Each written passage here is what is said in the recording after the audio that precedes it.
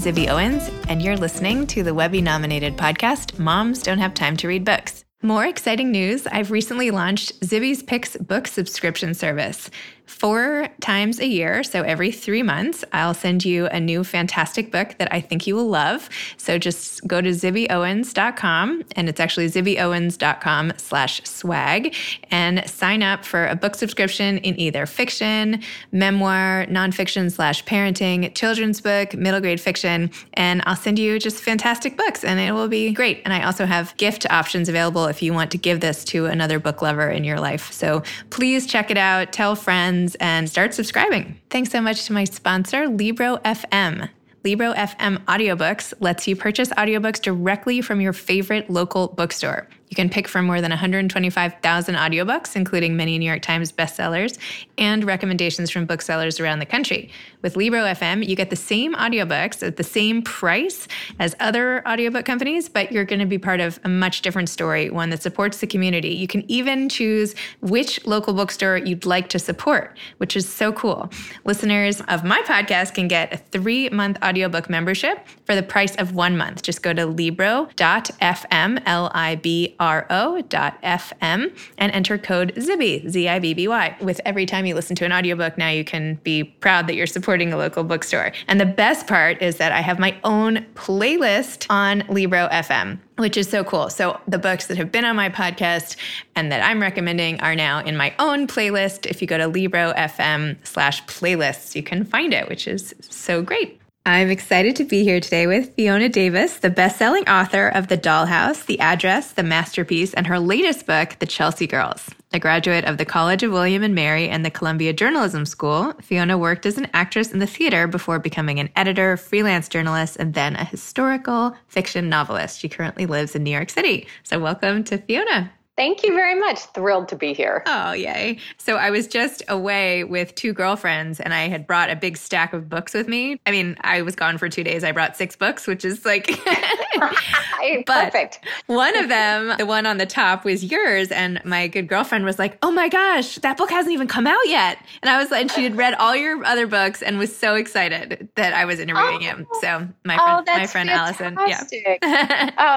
Makes my day. That's wonderful. So I was like, well, do you want to read mine? She's like, no, I won't finish it. And then, I can't get it on my Kindle for a while. So anyway, you have fans everywhere, as you know. So tell me about The Chelsea Girls, what this book of yours is about, and what inspired you to write it. Sure. So each of my books are situated around a landmark New York City building. And the building for this one is, of course, the Chelsea Hotel. And what it's about is about female friendship and the theater in New York City and politics, which is kind of something new that I'm layering in. And it takes place in 1950 from the point of view of an actress and a playwright, both women, who were trying to mount a play on Broadway during the McCarthy-era. And that was a very interesting time for actors in New York City. And I did a lot of research and learned all about it. And The Chelsea Girls has everything that my other books are known for, which is a couple timelines. It's set in an iconic New York City building. And there's a couple major twists. For sure. I did not see one of those coming in particular. Oh, good. That's what I like to hear. Yeah, I really didn't. And I was trying to figure it out, but I did not.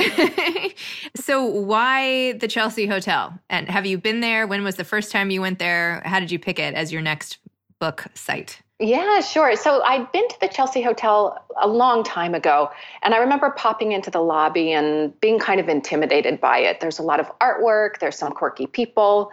It's just got this kind of wild history of being a place where artists and painters and musicians and actors and playwrights all lived. And it has a reputation for being very eccentric and kind of quirky.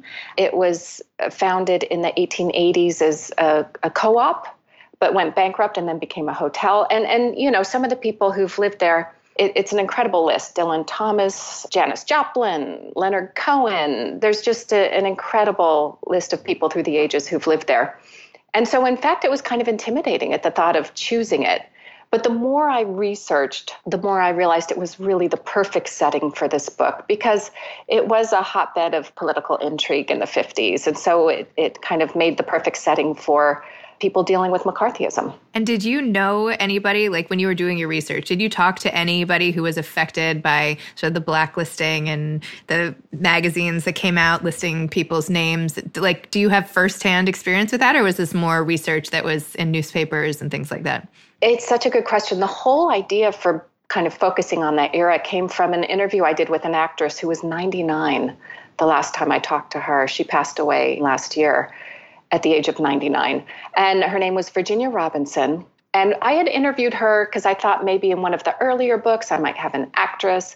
And I ended up not doing it for that book because I knew I had to save it because this was gold. We were talking about her time in the USO on tour in World War II. And her level of detail was incredible. She talked about how, you know, her soldier boyfriend would bring her good and plenty, or how they craved orange juice.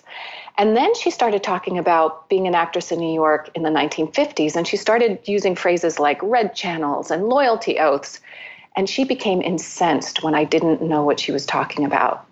And I realized there was this whole level of the McCarthy era that I didn't know that affected New York City actors that was really more of kind of a gray list than a blacklist, which is what we know of from the film industry and Trumbo. And so from talking to her, and I went back to her a few times to keep on interviewing her. And again, she just had such vivid memories, and her anger was just as strong today as it was back then at the injustice that was being done towards artists and entertainers. And I went on to interview two other people who were directly affected then. And just to jump in for a second, in case people, like I was not familiar with this either. So basically what was going on at the time was that people in the theater and other industries were being unfairly picked out as communists for doing things like attending one single march or signing one piece of paper or something, and then blasted publicly for their affiliation with communism, and then sometimes losing their jobs and things like that. Is that a good? Yeah, exactly. That perfectly sums it up. There's a publication called Red Channels that if you got named in that, and it would list your name and then all your supposed offenses, no one would hire you.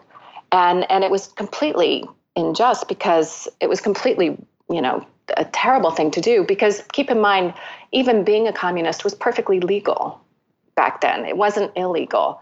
And a lot of these people were just picked out because, for example, Lee Grant was an actress I interviewed, and she was nominated for an Oscar for her first film role in 1951, but then she refused to testify against her husband before the House Un-American Activities Committee and did not work for 10 years. Wow. Mm-hmm. Yeah. I would have liked to be like, a fly on the wall in their household for those 10 years. Do you know what I mean? Like, right? I mean, that's tough. Anyway, whatever. Yeah. It was just very arbitrary and really unfair. Mm-hmm. And then, so the context of the political intrigue made this particularly interesting, but also, even without that, the female friendship relationships and the siblings and the mothers and daughters. I mean, this is like a book. I mean, it could have been today with some other political issue going on. And I loved how you talked about Maxine and Hazel's relationships, the two women, the famous actress and the playwright. And in one scene, you have Hazel telling Maxine, I didn't write back. I pulled away from our friendship, and I'm so sorry. I felt dull next to your glamorous lifestyle, like I was treading water while you performed tricks from the high dive. I was jealous, I suppose. So talk to me more about this aspect of women's friendship, theirs in particular, but what made you want to dive into that relationship dynamic? Yeah, I think it's interesting when you're in the theater industry or I came to New York as an actress in my 20s. And so you go to auditions and there's just I was a tall blonde, and I'd go to auditions and there'd be a line of 20 tall blondes, all going for the same part or the same commercial. And it was just insane. But luckily I fell into a theater company called Willow Cabin, and we put on 3 shows a year, and we did everything. We hung the lights, we made the costumes, we went to thrift stores and bought things if we couldn't, make them. And it was just this fantastic group of people, and the exact opposite of that, where everybody was pulling together and it was all to put on a show. And, one of our shows went to Broadway and was nominated for a Tony. And it was just they're all still my best friends today. Oh, no way. And That's so nice. oh yeah. Yeah. So it's really the opposite of that. But you could see as you go out for auditions, just the nature of the beast is that it's, you're competing with people. And so I was interested in kind of looking into that. And these two women who both started out as actresses, but one becomes a playwright. And how does that power dynamic change? I feel like people don't often, especially women, there is this sort of comparison that goes on a lot between women with each other, sort of a measuring up that's constantly taken, whether it's your body or your clothes or your life, that people, they don't feel good about it. And some women obviously do this much more than others, and which I think comes mostly from insecurity and whatever else. But, it's often not addressed in the way that you did so beautifully here.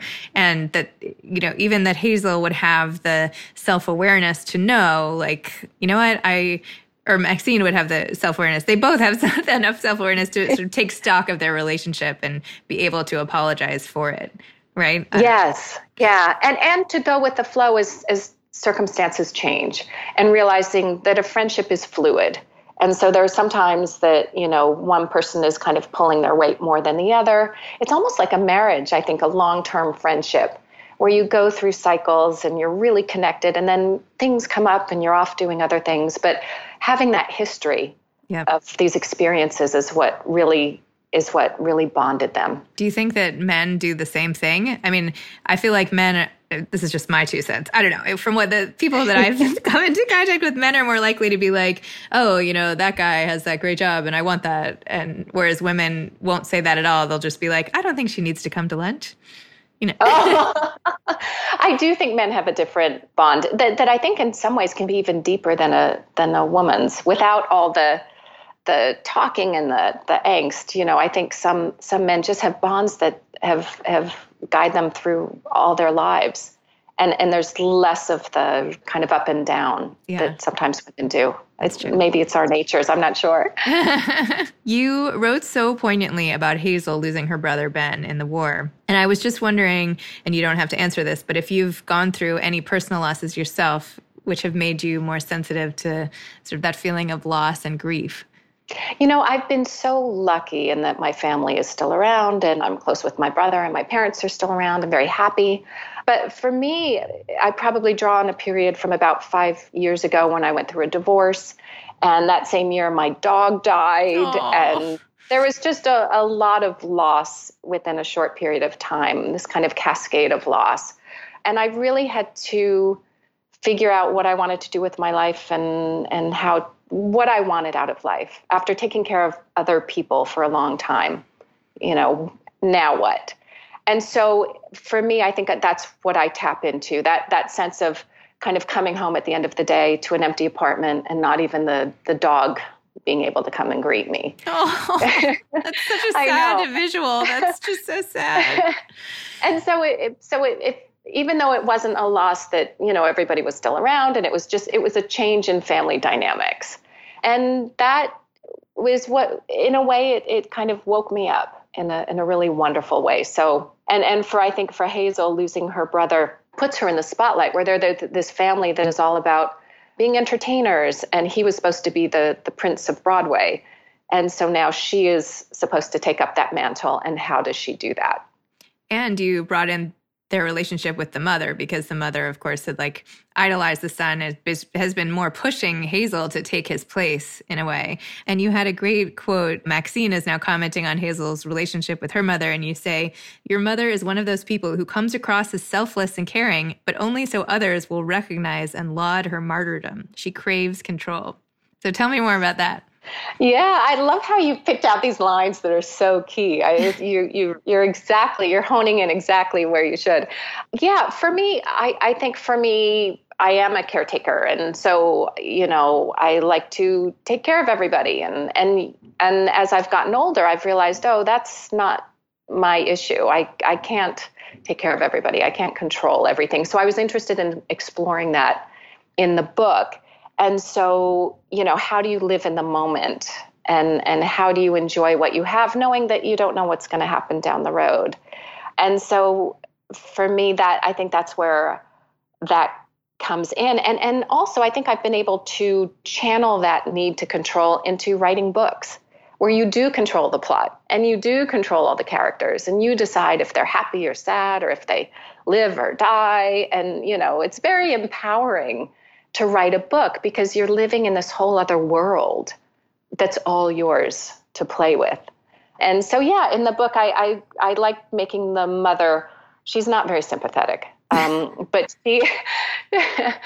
just exploring the things that I'm interested in through these characters is what I try to do. That's so interesting to say that writing is a way of exerting control in a world that feels out of control. I mean, it seems obvious, but I haven't heard it said like that before. And it's so true, right? If you really want to affect change, just make it up, really, right?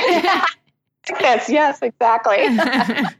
Have you ever tried writing a play? I feel like you had you just described Hazel's writing this play, her plays. And I mean, obviously writing a book has some of the similar things of, sitting down and the typewriter and the hotel and all the rest of it. But I was just wondering if you had tried to write a play, or if you want to write the play, The Wartime Sonata, which she writes. Like, do you want to now go and try to write that? I love that. I see a lot of plays, and so I have such respect for great playwrights and how they do what they do. And I think having watched a lot of plays, I can see how you build tension and how dialogue is so important. But I don't know if I could write one because I'd miss writing about all the behind the scenes stuff of what the room looks like and being able to show the character's interior through the exterior in a way, which you can't do. A play is just stripped down. Mm-hmm. And so, no, that intimidates me like crazy, the thought of doing that. And it was so much fun to write about a play in the book without having to write the play because it could be whatever I want, I could kind of layer in whatever I wanted. And I think it's kind of a parallel situation to when you first start writing a book and it's this great idea, right? And it's going to be amazing and it could go anywhere. And then as you start writing it, you have to get specific and suddenly it gets harder and harder. And so to have this kind of bubble of Wartime Sonata of this amazing play, which I didn't have to write, that was. So what is it like when you write books? What's your process like? And how long does it take for each of your books? And where do you like to write? Yeah, so I am a plotter. I come from a family of engineers and, you figure it all out beforehand. And so that's what I do. I do a lot of research for about 3 months to figure out who the characters should be and really get to know the setting, which is so important and almost like another character in the book. And then I write a first draft and then I revise it, I'd say anywhere from 9 to 11 times of going through and showing it to my agent and to my editor and really deepening it. But I tend to know where I need to go. And because it's complicated and there's 2 timelines and an element of mystery, I really have to know where I'm headed in order to pull that off and not waste time. I write about a book a year at the moment. Wow, that's impressive. It's crazy. What's the hardest part of that for you? Like, what moment is the hardest? I think the hardest is after you've written the first draft and it feels like, oh yeah, I figured this out. And then you get feedback and you realize, no, you've got a long way to go. And having been a former journalist, I really love a good editor. I love getting feedback. I love having that input of realizing, oh yeah, what if I did this? But it's a lot of work. And every book, it's still a lot of work. Do you already have your next site picked out for your next book? Or have you started writing your next book already? Or is it done? Yeah, is it done? No. The first draft is done. It's set at the New York Public Library. Oh, no way. Yeah, amazing. Yeah. And I learned that in my research, when it first opened in 1911, for about 20 years, the superintendent lived in the building in a 7-room apartment in the public library with his family, with his wife and 3 kids. And so I've created a superintendent who's a fictional one, and it's from the point of view of the superintendent's wife, who in 1913, and she kind of gets caught up in, she wants to go to journalism school, which the Columbia Journalism School had just opened at that moment. And she gets kind of caught up in the new bohemia of Greenwich Village and the changes that were kind of happening among women at that time that were really dynamic and kind of out there. And then it also takes place from the point of view of this risk-averse librarian in 1993 who's trying to put on an exhibit of rare books. And both timelines deal with book thefts and these rare books and manuscripts that are going missing. And so you're trying to figure out, okay, what's going on? Where are these thefts happening? How are they happening? And these two women who are really striving to make their mark. That sounds so good. Do you have a working title for it? Yep, it's called The Lions of Fifth Avenue. Oh, that's great. I'm on the library council there, so I always try to. I started getting involved right after college. I was a young lion, and now I'm on the library council. And every year I chair. I've been chairing the library lunch for the last 4 years or so, which I love doing. And they always have these fantastic panelists with David Remnick of the New Yorker, and so I'm a huge fan. My first wedding was at the New York Public Library. Yeah. Oh my goodness, I had no idea. 2005. Yeah. So I'm a and big. You're actually called the Lions. You're actually called the Lions. The Young Lions when I was young. Then I was kicked out because I'm too old. So now they moved me onto the Library Council, which is just like another committee. And anyway, I'm a huge fan of libraries and particularly the New York Public Library. So I'm excited that your next book is that. That's awesome. Fantastic. They've been wonderful. They've given me a behind the scenes tour. I've been able to see where the old apartment was. I even there's something called the Allen Room where if you have a book contract, you can go in there and work, and they deliver books right to you. So I have books on typhoid and all that. It's just a remarkable place, and they've been wonderful. Oh, that's great. I have one more question about the theater aspect, and then I just want to hear any general advice you have. But I feel like there have been a series of threats to the theater community over the years. The McCarthyism, I feel like the AIDS crisis in the 80s was just a huge, obviously huge threat. What do you think now is the biggest threat to the theater world? Oh, that's such a good question. I think one of the issues is that there's so many big spectaculars going on. And so they're all of films and things that we already know. So it's just recycling material for the biggest bang for your buck to lure in tourists. So there's not much behind them. They're kind of thin.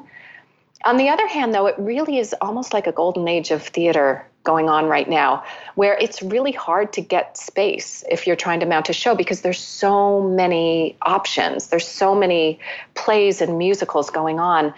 And you have some amazing young playwrights like Lucas Noth and Martina Mayock and who are doing these incredible plays, and they're young and smart. You have Manhattan Theater Club and Playwrights Horizons. And so there's all this stuff percolating, and it's new voices who they have something to say, and they're not coming from the old traditional theater, which was, older white guys talking about whatever. These are young, smart, diverse playwrights who are saying something new. And to me, that's just really exciting. That is exciting. I feel like, just to answer my own question, I feel like the biggest threat is people's lack of attention and the distractions from sort of technology and phones. And I loved the introduction to the Tonys this year. Did you watch the Tonys? Yes, that hilarious little, song and dance number at the beginning. So funny. So I feel like at least they're aware, and trying to tackle that particular challenge right now. Oh, absolutely. Absolutely. But it's certainly not for a lack of fabulous content in the theater world. That's for sure. So what advice can you give to aspiring authors who want to be the next you? I would say write what you want to read, which I know people say all the time. But when I started writing The Dollhouse, my first book, I knew I wanted to do it in 2 timelines because those are the books I love. And I knew I wanted some mystery and some clues because that's what I love. If I'd known how hard that was, I would have never attempted it. But I'm so glad I did. And it was a real learning curve. And I learned a lot from doing that. And I think the other thing is it's okay to live your life first before you become a writer. I'm in my 50s. I'm not in my 20s. And I'm so glad that the success is coming now because A, I can appreciate it. And B, I feel like I have something to say. If I were in my 20s, I just wouldn't have the life experience to tap into. And so I encourage anyone who's thinking about being a writer, don't worry if you haven't been doing it since you were 18. It's okay to start late.